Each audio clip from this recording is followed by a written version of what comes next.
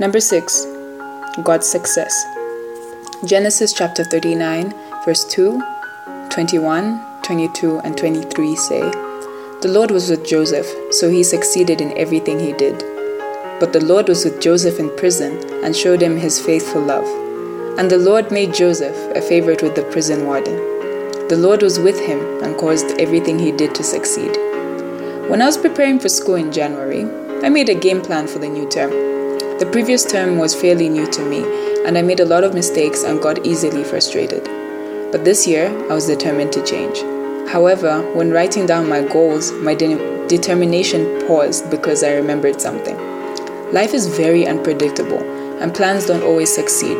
This made me slightly nervous because it meant that there was a large chance that I would not succeed. However, in Genesis 39, success is guaranteed, but in a different way. In this chapter, Joseph was said to have succeeded in all he did because God was with him. Even when he was arrested on false terms, he thrived in prison. This verse helped me redefine what success actually means. Success can be good or bad, but lasting success is God's success.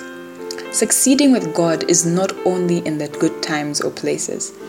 True success, or God's success, is thriving in God's goodness and purpose and will wherever you are. This gave me a boost of faith that even though I'm not guaranteed a trouble-free life, I'm destined to have everlasting success if I walk with God. Lean on God today and He will show you the path to success. After all, the best plans are the ones in His hands. To end, here's an encouraging verse from Psalm 37 verse 23. "The steps of a man are established by the Lord when he delights in His way."